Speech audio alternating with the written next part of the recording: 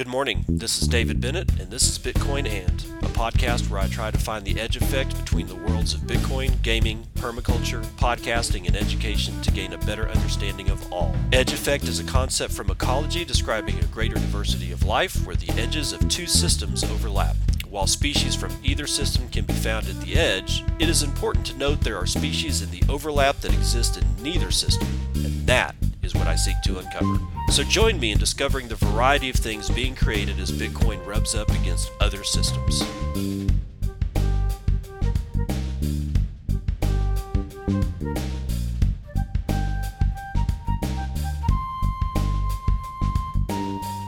It is 10:26 a.m. Central Daylight Time. It's the 29th of July, 2020. This is episode 259 of Bitcoin And We Got an Imposter. I don't know if by the time that you guys hear this, because my internet is being slow, so not only do I have to record first, then I got to do some slight editing, and then I got to upload the son of a bitch. And yesterday it took forever, which is why it didn't get released until, I don't know, like 6 o'clock in the afternoon, like it did anybody any good. But hopefully by the time you do hear this, the imposter's already gone. But if not, a Twitter account at BVBTC1 is impersonating Brecky Von Bitcoin, who is at BVBTC. So I've reported at BVBTC1. Brecky, I confirmed it with him. It is an imposter. If you see BVBTC1 as a functioning account, report it as an imposter because they're trying to impersonate Brecky Von Bitcoin. And we like to, let's keep our noses clean here.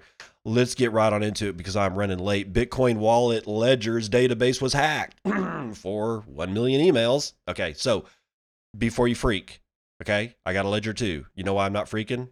Because they got the emails and personal data, but they're not going to get the keys. Okay, the keys are actually on your Ledger, and even if somebody has your Ledger, unless they really know what the hell they're doing, they can't even get the private keys off the Ledger. That's why we have hardware wallets. But still, it's not a question of if this shit happens. It's a question of when and how bad it's going to be when it does happen.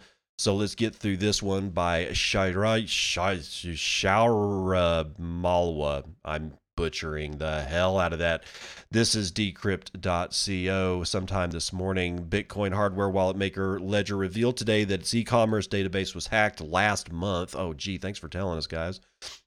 Leaking 1 million emails and some personal documents. No user funds were affected by the breach. I'm going to stop right there to remind you that when they say some personal documents, I bought my Ledgers quite a while ago. So I don't remember giving them a screenshot of my license or whatnot.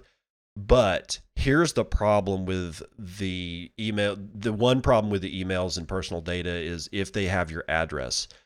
I don't know. We'll get through the rest of this, but it may be not a terrible idea to think about offloading the physical wallet to like all your Bitcoin and whatnot onto some other wallet that is not kept on premises and use the one that you do have, or just get another one or something. Just in case the worst thing happens, you get broken into and they steal your shit and they hold you at gunpoint or something like that and say, unlock this wallet, and you can do that. And there's only 1/100th of a Bitcoin on there, and just to make them go away. Okay. But let's hope that shit doesn't happen. And please, companies, get your shit together. Please try to be at least, show a modicum of security. Ledger said the attack targeted only its marketing and e-commerce database, meaning that hackers were unable to access users' recovery phrases or private keys. All financial information such as payment information, passwords, and funds were similarly unaffected. The breach was unrelated to Ledger's hardware wallets or its Ledger Live security product, the company added. Solely contact and order details were involved. That means probably physical addresses. Guys. This is mostly the email address of approximately 1 million of our customers. Further to the investigation, we have also been able to establish that a subset of them was also exposed. First and last name, Yeah, postal address, phone number, and products ordered, said Ledger in its announcement. Oh, that's guys. No, this is because the some physical addresses and full names and phone numbers were released along with the emails. This is bad. All right, this is terrible. So luckily, if I did get my account or if they got my information, all they've really got is where I used to live in another city, like a long time ago. So I hope whoever's living in that house doesn't have to deal with the residue because it's not outside the realm of possibility.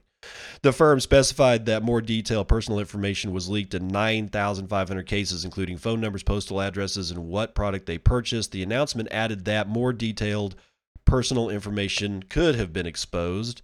A researcher participating in Ledger's bug bounty program flagged the issue initially on July the 14th. The firm patched the problem at the time, but later discovered the breach had occurred weeks earlier on June 25th. With the cause was a third-party tool that accessed the marketing and e-commerce database using a now disabled API key. In a note to clients, Ledger CEO Pascal Gauthier, whatever, said the firm was extremely regretful about the incident. He further cautioned users to be wary of phishing attempts. Quote, "We take privacy very seriously." No, you don't. "We discovered this vulnerability thanks to our own bug bounty program. We fixed it immediately. But regardless of all that we did to avoid and fix this situation, we sincerely apologize for the inconvenience that this matter may cause you," added Gauthier. I wonder about liability if like a family's taken hostage and somebody ends up getting killed because of shit like this. I mean, is that the inconvenience of which you speak there, Mr. CEO? You fucking suit. Meanwhile, Ledger and France's Data Protection Authority, the CNIL, was notified about the breach on July the 16th. The firm is also working with the Orange Cyber Defense to find any evidence of the stolen data being sold online. All affected users were notified about the breach today, and the investigation is ongoing. Okay, so I haven't been notified, so maybe I used a defunct password from my old work, whatever. Anyway, let's get on with this one. Bitcoin banking breakthrough is a bigger deal than most in cryptocurrency understand, says Caitlin Long. This was written sometime yesterday for the Daily Hodl by Daily Hodl staff. Avanti Financial Group founder and CEO Caitlin Long says the latest crypto and banking breakthrough spearheaded by the Office of the Comptroller of the Currency, or the OCC, has implications that are far more reaching than most in the crypto industry understand. In a new episode of the Pomp podcast, Long highlights the importance of the banking regulator's declaration that banks are now legally allowed to custody cryptocurrencies. Quote, "It's a big deal, and it's a bigger deal than most folks in the crypto industry understand. This announcement yesterday or 2 days ago now absolutely changes everything. As of 2 days ago, national banks can custody digital assets, and it is what it is. They do not need to go through a special process unless this is a material part of their business," end quote. Long says the announcement not only applies to national banks, but to state banks as well, even if they are not directly mentioned in the letter. Quote, "Only a relatively small fraction of the banks, only a relatively small fraction of the number of banks in this country are regulated by the OCC. The OCC regulates national banks, and then there are 50 state regulators that regulate state banks. At the end of the day, they are not different. This is maybe a perception that a national bank has an advantage just because it is national, but here is the difference. State banks have the exact same master account at the Federal Reserve that a national bank has. They can do the same things, and state member banks, by law, can do everything that a national bank can do," end quote. In the near term, Long believes crypto companies could be negatively affected by this decision because of the need to go through the lengthy process to acquire a bank license. Quote, "The entire landscape in the United States just shifted, and now you need a bank license in order to be competitive. That's the bottom line. If a bank can custody crypto, particularly if it is one of the big guys, all the native crypto companies now need to get bank licenses. It is not like folks weren't warned. It takes 9 to 12 months to get a bank license.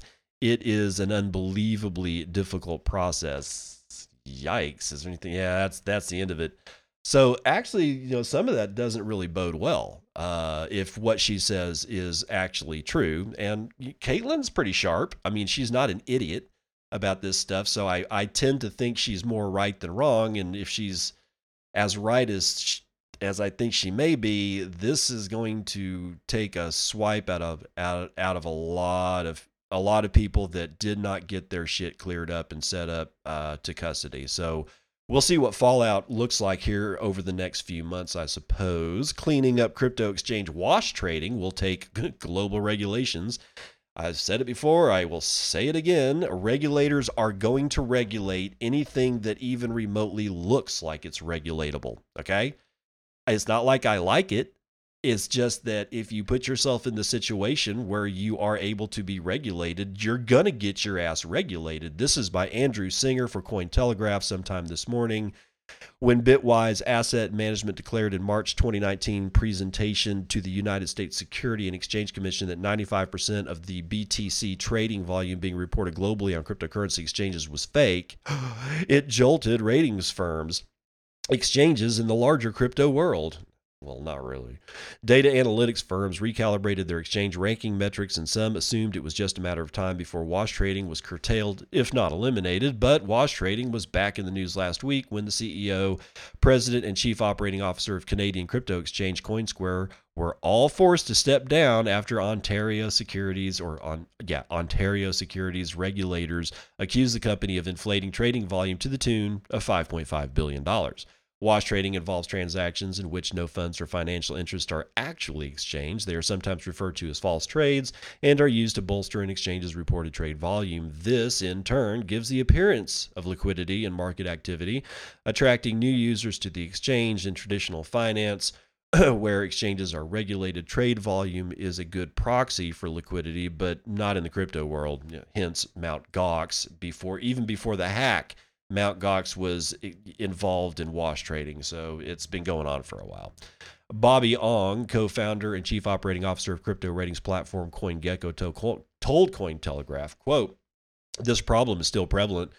We still see non-regulated exchanges conducting wash trading, and we don't have a good measure to tell whether it's getting better or worse over time," end quote. Meanwhile, John Jeffries, chief financial analyst at crypto forensics firm CipherTrace, informed Cointelegraph the Bitwise letter to the SEC was a turning point because it informed investors and regulators on how pervasive wash trading was at the time. End quote. But it didn't stamp out the practice. Quote, "This form of market manipulation is still a serious problem, especially in the 800 exchanges that are not in the top 40, end quote. Bitwise's chief technology officer, Hong Kim, told Cointelegraph that he has seen no uptick in wash trading lately, but since Bitwise made its presentation to the SEC in an attempt to win approval for a Bitcoin exchange-traded fund, or ETF, quote, "enormous progress has been sustained," end quote, in dealing with the problem of fake trading numbers, but more work still needs to be done. Wash trading has even been reported recently on decentralized exchanges, which seem like an anomaly because each trade is recorded on a public ledger and fake trading may be easily detected. It seems that the practice may sometimes take place on Binance DEX or Loopring, showcasing that DEXs can also be affected. It's difficult to determine the exact amount of fake volume that exists because data aggregators receive data from the same exchange APIs where the wash trades and legitimate trading volumes are indistinguishable. Gerald Chi, head of research at CoinMarketCap, told Cointelegraph, adding, quote, "Simply put, there is no easy way to tell if an exchange is inflating volumes or not by merely looking at the volumes they report. The only way to truly detect wash trades would require access to account ID data, the actual accounts that perform the trade, and this data is extremely sensitive. Only exchanges have access to this." So that's going to be all that I read. There's quite a bit more to this particular article, but wash trading is it's still a problem, clearly. And honestly, what this I want to, I don't know, instill or reinforce is that regulators are coming and we can hate them as much as possible. But there's really only a few freaking places that we can take solace that they cannot regulate. And this is one of them. You can send me Satoshis anytime you want, and nobody can tell you different. Unless, of course, you're not holding your own private keys, which means that you have to ask permission to vector your Satoshis to me or anybody else. The only way to escape complete and total regulation is to do all of your own self-custody, be your own bank, hold your own private keys, and learn how to use the damn system.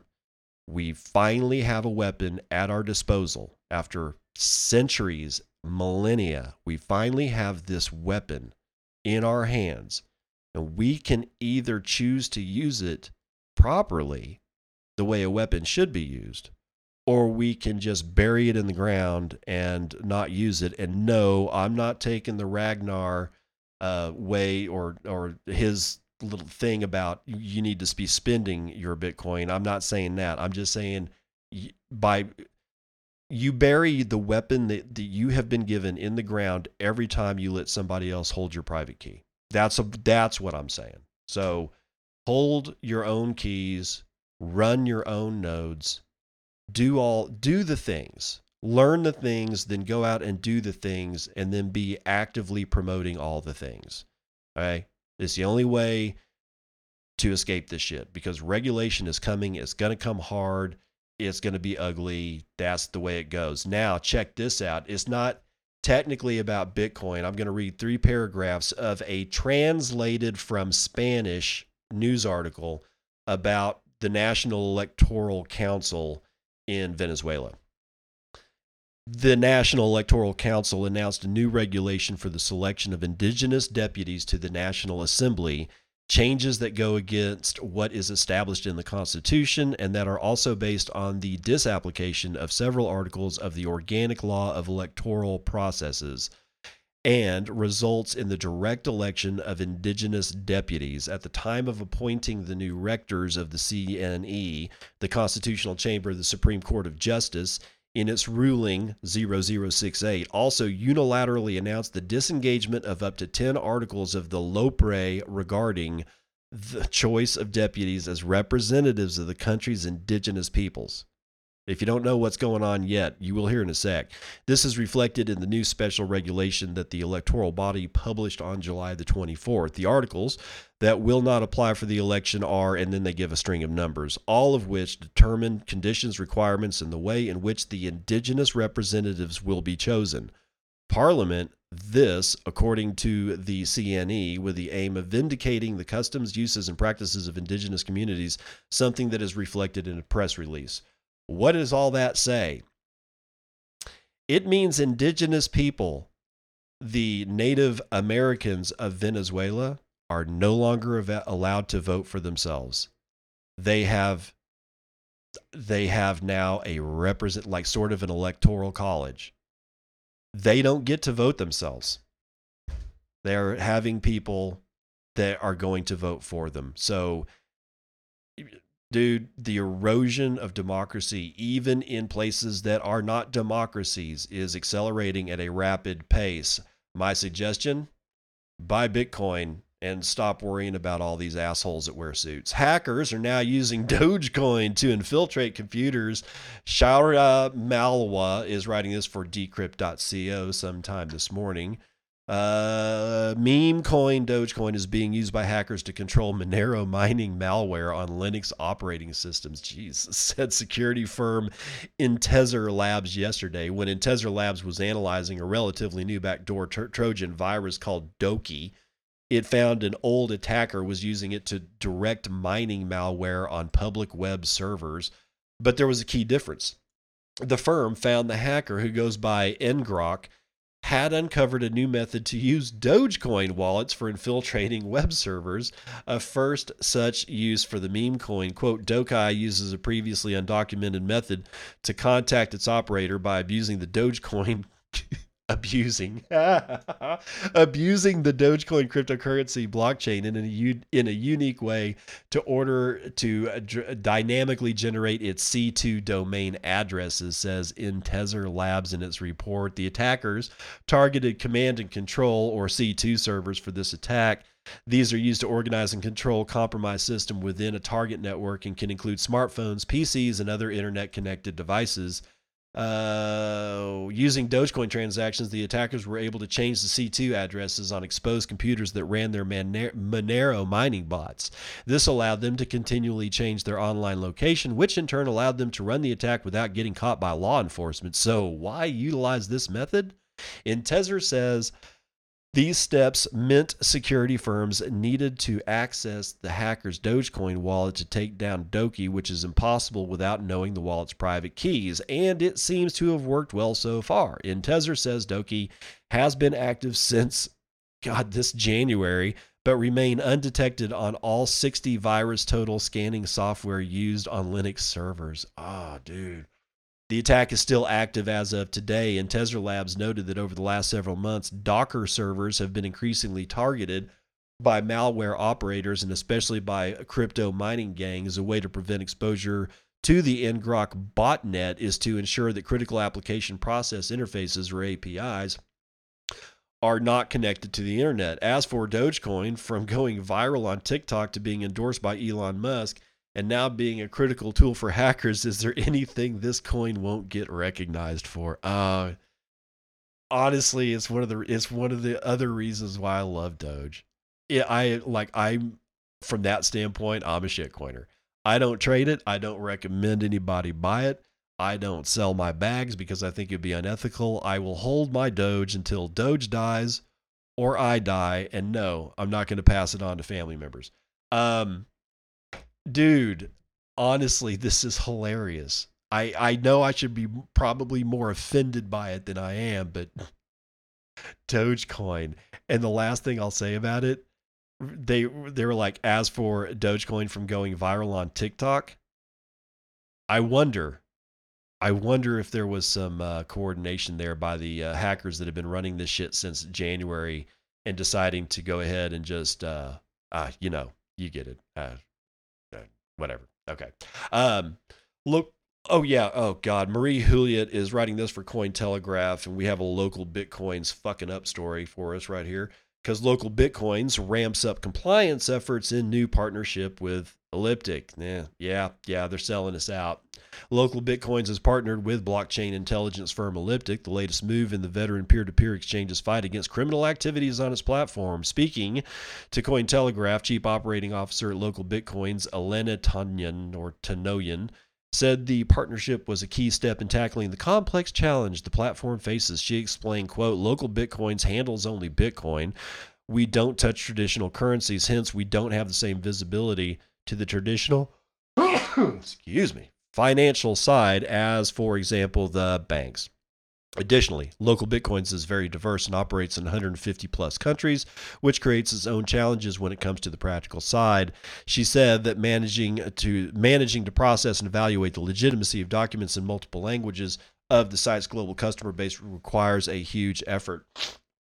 Local Bitcoins employs a multinational workforce from over 20 countries to help in this, but beyond this diversity, a partnership with Elliptic will bring access to more blockchain monitoring tools that can help prevent the illicit use of local Bitcoin services. Local Bitcoins had notably already tightened verification procedures as part of efforts to comply with the regulations such as EU's Fifth Money Laundering Directive, or the 5 AMLD. I think it's also called AMLD 5. And international Know Your Customer regulations. This sparked backlash. If one takes the 50% drop in trading volume in the months following the implementation of the measures at face value. I do. Elliptic's co-founder and chief scientist Tom Robinson has argued that introducing better controls on sites like Local Bitcoins has, whatever the cost for popularity, secured major gains in reducing criminal activities in the space. Quote, like the rest of the crypto industry, peer-to-peer crypto exchanges have made huge strides in adapting to the new regulatory environment by introducing more stringent technology-enabled anti-money laundering controls. Our data shows this has led to a 50% reduction in the volume of the crypto assets moving from dark markets to peer-to-peer exchanges. That's honestly, that does it for that particular article. But so here we go. And remember, every time that you say, you hear somebody say, yeah, but we're reducing illicit activity, or that's criminal, always in the back of your mind, either ask yourself or remind yourself that somebody else is determining what illicit is, what criminality looks like. And their definition of that shit may like it's illegal to walk in front of an elementary school with one joint of marijuana in your pocket. I don't think that that's right. And you can go to jail for the rest of your freaking life for that shit. And possibly even in states that haven't fully legalized. I don't have it legalized in Texas. If I walk by an elementary school, get popped, and they find a joint in my pocket, I'm going to prison for a long time, a very long time. I had no intention to be a criminal. I had no intention to sell this to the children on the playground. And yet, just by my proximity to a school with this quote unquote illicit substance that somebody else has defined as illicit, I lose all my freedom at the point of a gun. It's a fucking violence, and I'm getting sick of it. I just am. All right. So when people say, but we're, what is it like, local bills, fight against criminal activities. It's a fight against criminal activities. Exactly what criminal activities?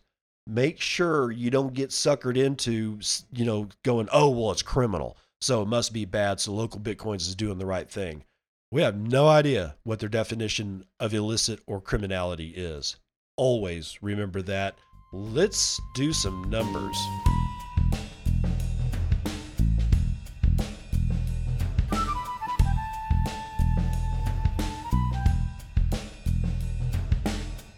Markets are still meh, and that's probably because I think today is the second day of the Fed meeting, and I don't know. I haven't seen any news as to what they're going to do with rates, so I'm thinking that they haven't released any news as to what they're going to do with rates, and they won't until the end of their meetings today, and that's why major indices read like this. S&P is up almost a point. NASDAQ is up a little over a point. Dow Jones is sideways at being up 1/4 of a point. FTSE is negligible. Nikkei is down a point. Hang Seng's up half. Shanghai's up 2, and volatility is down 3 points. And that makes sense because everything is so freaking meh. Bonds are mixed. Don't give a shit anymore.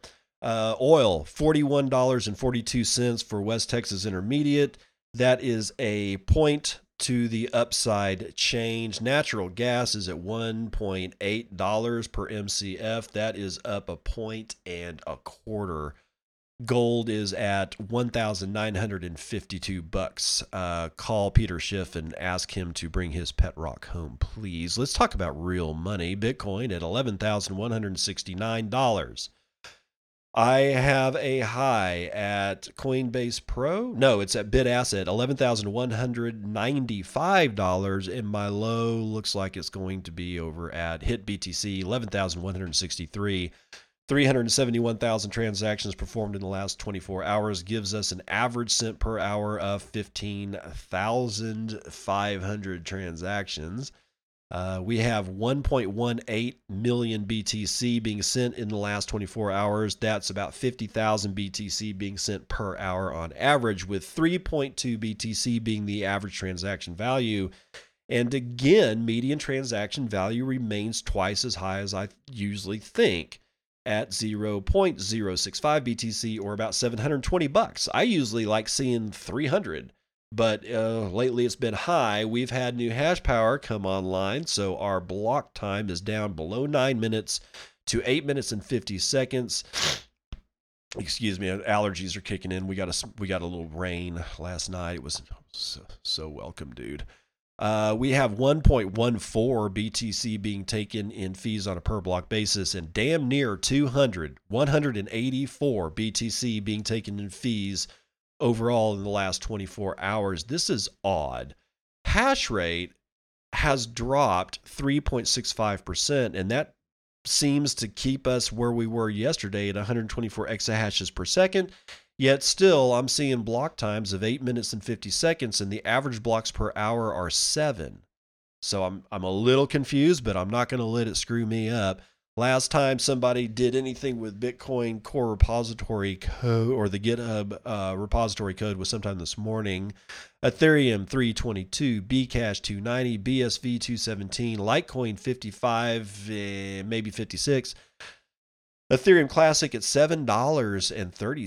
Dogecoin holding in there, 0.0032. Nobody gives a shit that Doge all this time has been an evil, nefarious dog. Okay, so 48,000, actually 49,000 transactions puts it on top of Ethereum Classic, Litecoin, and clearly Bcash because nobody's using that freaking chain. So Doge, Doge holding it in there, man. Let's see what Clark Moody of Bitcoin has to say. That's bitcoin.clarkmoody.com/Bitcoin.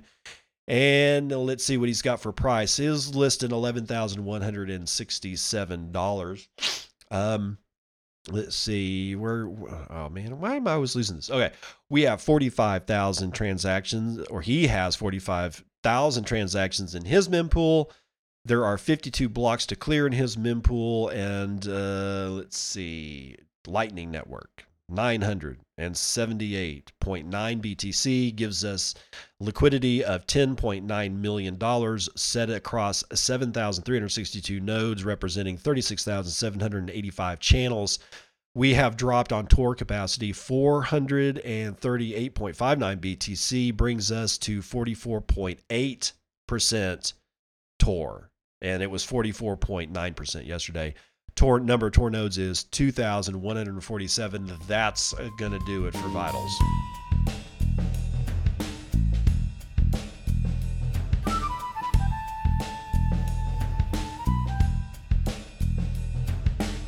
Coming back at you with more news you can use. MIT Lightning Creator unveils first demonstration of Bitcoin scaling tech. I wonder why MIT they don't really work on a whole lot of shitcoin projects. I wonder why. This was written yesterday by, who wrote it? Alyssa Hertig is writing this for Coindesk.com. Lightning creator Taj Dryja, D-R-Y-J-A, Dryja, I think is how you pronounce it, has been working on a new design for a lighter weight Bitcoin full node, about which he first wrote a paper in 2019. Last week, he and a team of coders released a first version of U-Tree-XO software as part of MIT Digital Currency Initiative, putting the idea of lighter nodes into working code. Full Bitcoin nodes act like financial security systems, validating Bitcoin blockchain transactions and protecting users from being tricked into thinking they received money that they didn't, but they take up a lot of computing space and are quickly growing in size. I'm going to stop right there.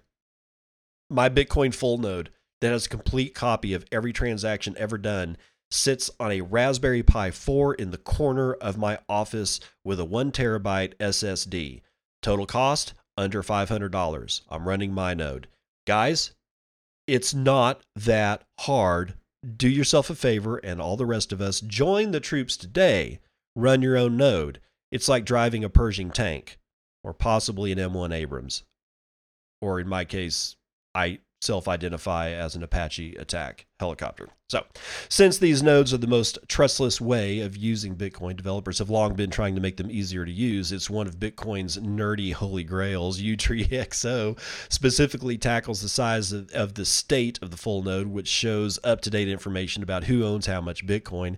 U-Tree-XO slashes the state size from roughly 4 gigabytes to less than a kilobyte. In that regard, it could be a big breakthrough. Quote, U-Tree-XO is a new scalability technology for Bitcoin, which can make Bitcoin nodes smaller and faster while keeping the same security and privacy as full nodes, Dryja wrote in the blog post announcing the release. But it hasn't been implemented fully yet, which is why it's a big deal to see Dryja releasing a first version of it. The project still has a long journey to go before users can begin using the nodes to plant a flag of financial self-sovereignty. But it's a crucial first step. Bitcoin full nodes hold every transaction ever made, clocking in at about 200 gigabytes today. Pruned full nodes, that's not true, guys. It's longer. It's more than that. But hold on. Oh, shit. I'll tell you about my sister breaking her foot in another episode. But yeah, she broke her foot and she's at the doctor right now and telling us about it.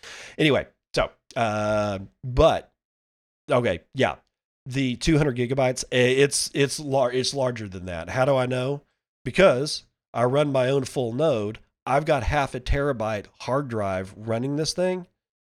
I'm using 48% of it. So I'm thinking the block size, the blockchain for Bitcoin's blockchain, I'm thinking it's like 350 gigabytes minimum. All right, so 200 is not correct, but let's go on.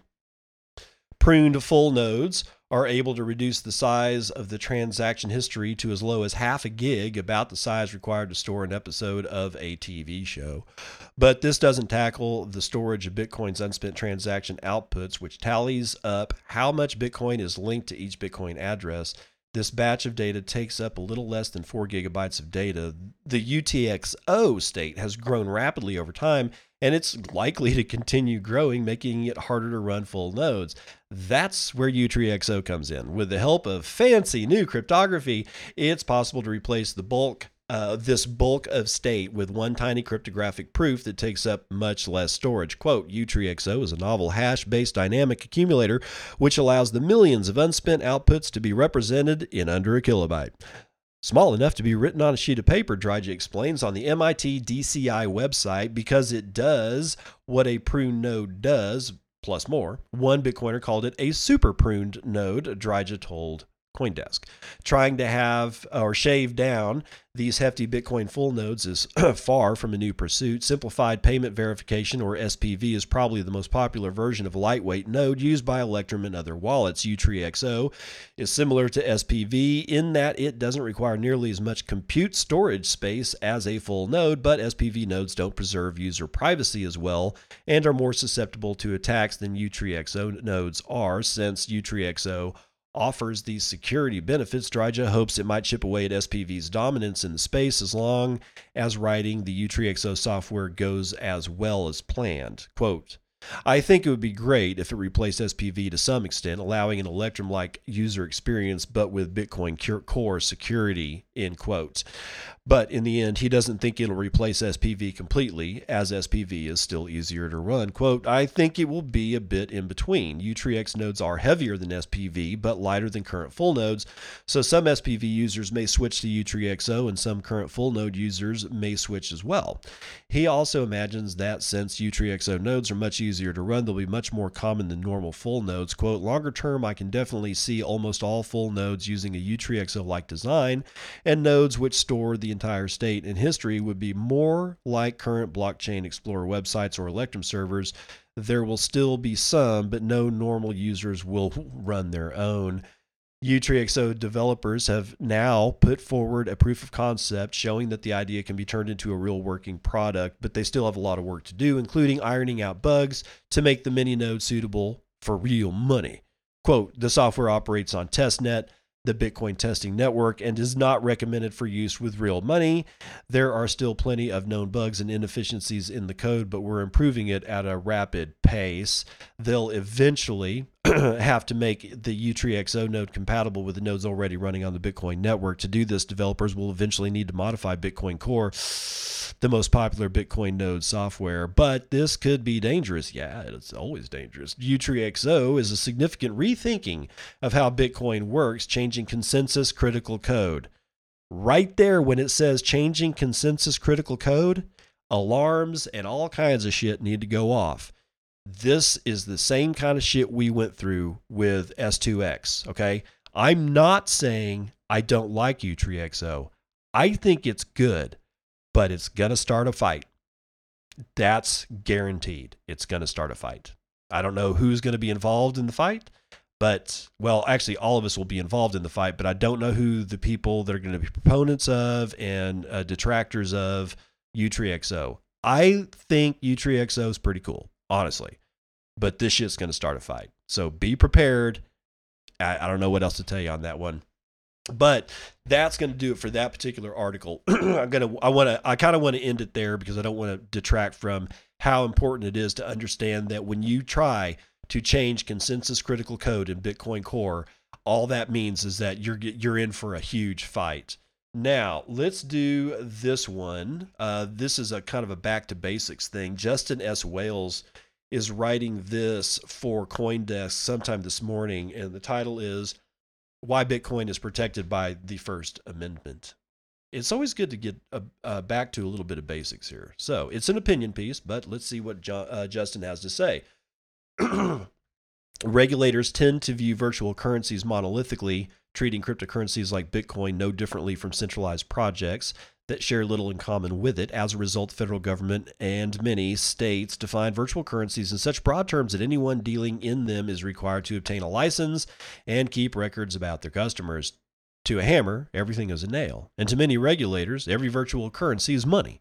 But the instinct to focus solely on the monetary functions of these technologies ignores the associational and expressive characteristics of decentralized networks. In other words, the regulators don't know what they're dealing with, and we're not doing a good enough job explaining it to them.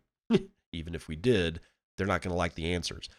That's me. As an industry, we should reframe the discussion about Bitcoin and its progeny away from the uses solely as digital money and instead describe them as on-ramps to decentralized networks capable of much more. Once properly viewed as conduits of global communicative technologies, it becomes clear that participation in these networks is protected by the First Amendment of the Constitution of the United States of America. The First Amendment contains several important guarantees, including the freedoms of expression and association. Since its ratification, these rights have been extended to new forms of expression made possible by technological innovations. In Packingham v. North Carolina, the Supreme Court reaffirmed that the First Amendment applies to online networks and protects our rights to express and associate through them. The use of the internet for expressive and associative purposes is as protected as the use of parchment or congregating in a town hall, as was envisioned by the founders, like the internet itself. Bitcoin's network enjoys broad First Amendment protections. For this article, I'll limit the analysis to Bitcoin, but the principles discussed should apply to any network that shares Bitcoin's open, borderless, censorship-resistant, and immutable characteristic. At its most basic level, Bitcoin is a protocol by which like-minded participants across the world maintain a public truth. Nodes maintain a record of that truth, and miners work to ensure the record is accurate. Anyone can join Bitcoin's network, and the software needed to do so is freely available. Every participant has a right to propose improvements to the network, which are adopted by majority vote, and as we have seen numerous times, a disagreement among participants can result in a fork of the network in which a subset of users advocates for a different form of governance. In this sense, Bitcoin is a direct form of democracy, the protection of which is not diminished merely because the internal incentive mechanism that keeps the network running without a central authority has developed a secondary market value. Participating in the Bitcoin network, either by running a node, mining, or perhaps even holding a virtual currency, is for many an act of political expression as much as a financial one. This was surely the case in the technology's earliest days when the price of Bitcoin was negligible and participants joined to reject the notion that money should be controlled by central banks. For those who share this mindset, participating in the Bitcoin network is an overtly political act of association that cannot be so easily restricted. That is not to say Bitcoin cannot be regulated, but that efforts to do so likely must meet the high standard applied to the deprivation of constitutional rights, and that subordinate guarantees such as the right to associate anonymously may be implicated. Granted, the question of whether the act of merely holding Bitcoin represents enough participation in the network to trigger associational rights is debatable, but when one considers networks that utilize a proof-of-stake mechanism that require possession of virtual currency to maintain the network, the answer is easier. I'm not suggesting that Bitcoin is not money.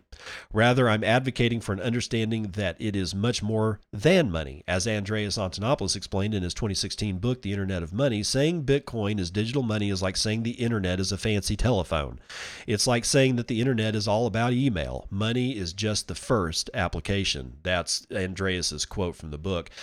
Decentralized networks present powerful non-monetary use cases. From Bitcoin's first block, which contains Satoshi's famous Times of London message, its ledger has been used to immutably preserve non-financial content. In the decades since its creation, Bitcoin has been used to publish political messages, artistic expressions, memes, and much, much more.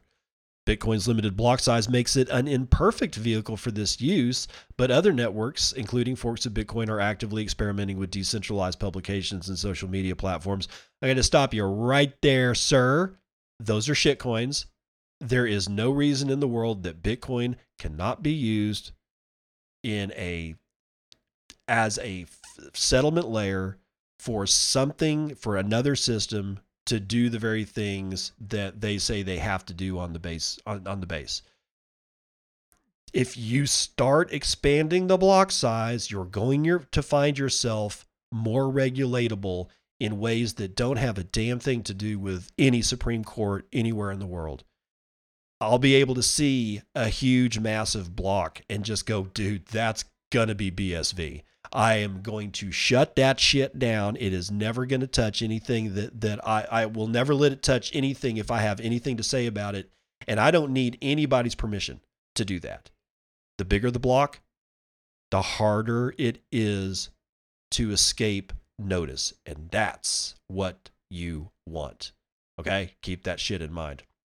This guy clearly doesn't understand what a shitcoin is. That's entirely too bad. But the ability to immutably publish content onto a globally maintained network free from political or corporate censorship may emerge as a powerful tool against oppression, but that is but one use case for a globally maintained ledger. When one considers the authentication tools or smart contract applications proposed for Bitcoin utilizing RSK or made possible by GAG, Ethereum, and other chains, the potential applications for these networks is vast. For regulators charged with overseeing the purchase and use of virtual currencies needed for these and other yet unknown applications to run, it may be that there are instances where the use of a virtual currency is constitutionally more analogous to a modem or fiber optic cable than to a dollar.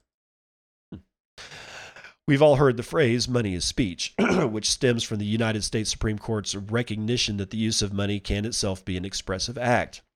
One has a right to donate to a political party because we view that type of spending not as financial, but as communicative. Because of Bitcoin, money is no longer restrained to a dollar's limitations. Accordingly, the range of expression one is capable of has been expanded because money has taken a more useful form. Yeah. An example of this is the Lightning Trust chain that occurred last year when Bitcoin's Lightning Network was used to send nominal micropayments across the globe as a commitment to borderless communication. The ability to transact across borders in amounts less than a penny expands the range of expressive and associational opportunities available to us and should not be regulated in the same manner that we regulate typical financial transactions. Bitcoin has forced money to outgrow its prior form and as a result has extended the range of expressions we can achieve. Because most people will only be able to take advantage of these new capabilities by first purchasing a cryptocurrency, there very well may be times when such transactions must be left unregulated. That is not to say Bitcoin is immune from regulation, and there are clearly instances when it should be treated as a currency, but we must understand that this is not always the case. As decentralized networks continue to expand our ability to associate and express with one another, we must remain cognizant that the First Amendment has always grown to embrace new technologies and protect the expanding expressive opportunities they create. Through this understanding, it is clear that efforts to treat all virtual currencies as the same without any consideration for the expressive benefits of associating with a global decentralized network may be constitutionally problematic. Okay, so that's the end of that. I agree with most of that, except clearly when he dabbles in shitcoinery as if any of these things are not scams. I honestly, if you decide that you want to make your own shitcoin, there's only one way to do it. Nobody can know your name. You cannot benefit from it at all. You've got to drop the code in a public forum and hope that the public decides to run it. There cannot be a pre-mine. There cannot be anything. That's the only way to do it. That's the only way that any shitcoin would ever get any amount of respect from me is if I don't know who the fuck you are. If short of that, dig yourself a grave, throw yourself in it, bury yourself alive because you're a scammer. And I don't have time for you. I also don't have time to do this other story that I was going to do. So I got to cut this show short. We're at 50 minutes, so it's not that short. It's not like a 5-minute show or something like that. But that will do it for the Morning Roundup.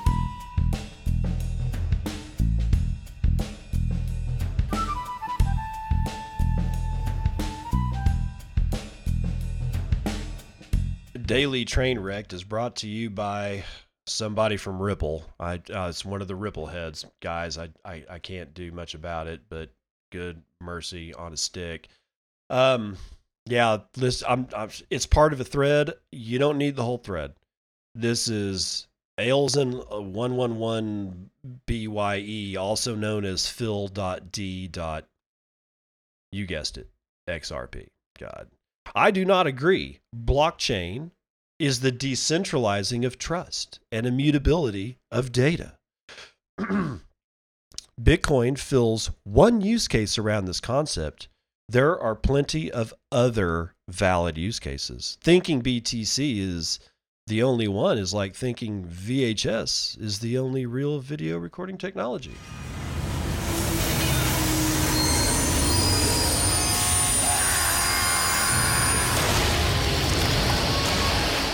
Sorry, man, that you can't do that to us anymore. We've been seeing through that argument for so long. I can only assume this guy is a newcomer. His Twitter account's been active since like 2011, but I think he's probably just found I think he's just walked into a hornet's nest. No, it's not like the Ford Model T. It is not the VHS Betamax fight. It's not any of those things. Do you know why? Because all those things are products. Bitcoin isn't a product. It's the assembly line and the manufacturing process on top of which all products are built. If you decide to use an inferior manufacturing process to build your products, then all your products will fail. This is not a VHS. It's not about watching movies. Stop being a dipshit. There's your smoldering pile.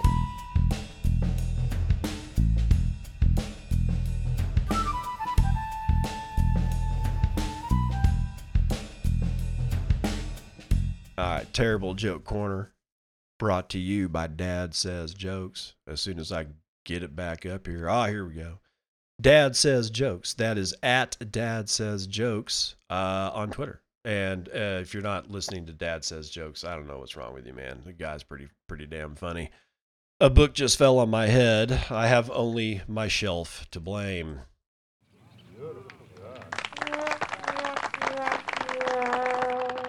Yeah. That's what I love about Dad. It'll make you cringe. If your dad's not making you cringe with jokes, you didn't grow up right. I mean, you got to do it. And if you're a father and you're not making your children and your wife cringe with jokes, or your significant other, whatever it happens to be, you're not doing it right, man. Come on, you're just not. All right, so yeah, like I said, sister broke her foot. I got to get on the phone because apparently it's a kind of like a bad break. Oh God, dude. Okay, I didn't intend the pun. I see. Somebody stop me. God, a big, huge, massive shout out to two people. Mr. Sue, or Phil Gibson. I got a chance to talk to him on the phone last night because yesterday was a pretty rough day. If you didn't listen to yesterday's show, I'm not going to regale you with the story. You can go back and listen to the first part of it. But yeah, it was a pretty bad scene, bro. Thanks, Phil. I appreciate you spending time on the phone with somebody you've never talked to before in real life and letting me kind of vent. It was helpful. It was very helpful. And that's what I like about all the people in this community is I reached out to him. I'm like, oh, Phil, I need somebody to talk to. And he's like, dude, I'll call. And he did. Called immediately. And also to the guys over at Play Shamory, that's PlayShamory, Play Shamory, played a few rounds of their card game with my kids, and it's a big hit. My son is looking forward to playing it again today. I can only imagine he will be running through here directly saying, let's play this thing. I'm going to give a full blown review of this thing because I may be wrong about it, which is why I need to look at it completely again. But there was something about the directions that I'm kind of stumbling over as to some things that are not quite spelled out correctly. However, I am fully aware that very well may be that I can't read and I've really gone through my entire life being illiterate. If that's the case, I'm sorry, guys, but So far, dude, the game is really good. The cards are nice and thick. Looks to me like they can take a lot of abuse. They spent a lot of time developing the artwork. They paid attention to detail on color schemes, and they paid attention to detail on trying to get something as complicated as the base items of what makes a blockchain work in Bitcoin into a game. They gamified it, and they've done a really good job. There are, like I said, in the directions, unless I'm illiterate, there's some problems that I'd like to see corrected, and I'm going to go through it again and make sure that they're not my problems, that they are, in fact, Play Shamari's problem. But come on, dude, at this point, this is just tweakage kind of thing. But I really enjoyed playing it. My 10-year-old daughter enjoyed playing it, and my 7-year-old son is in love with it. My 7-year-old, I think he likes the pictures and the colors more than trying to figure out other stuff, like how Bitcoin works.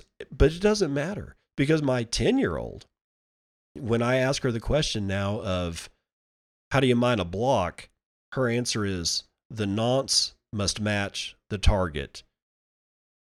Nah, it's not exactly correct, but oh my God, that's so close.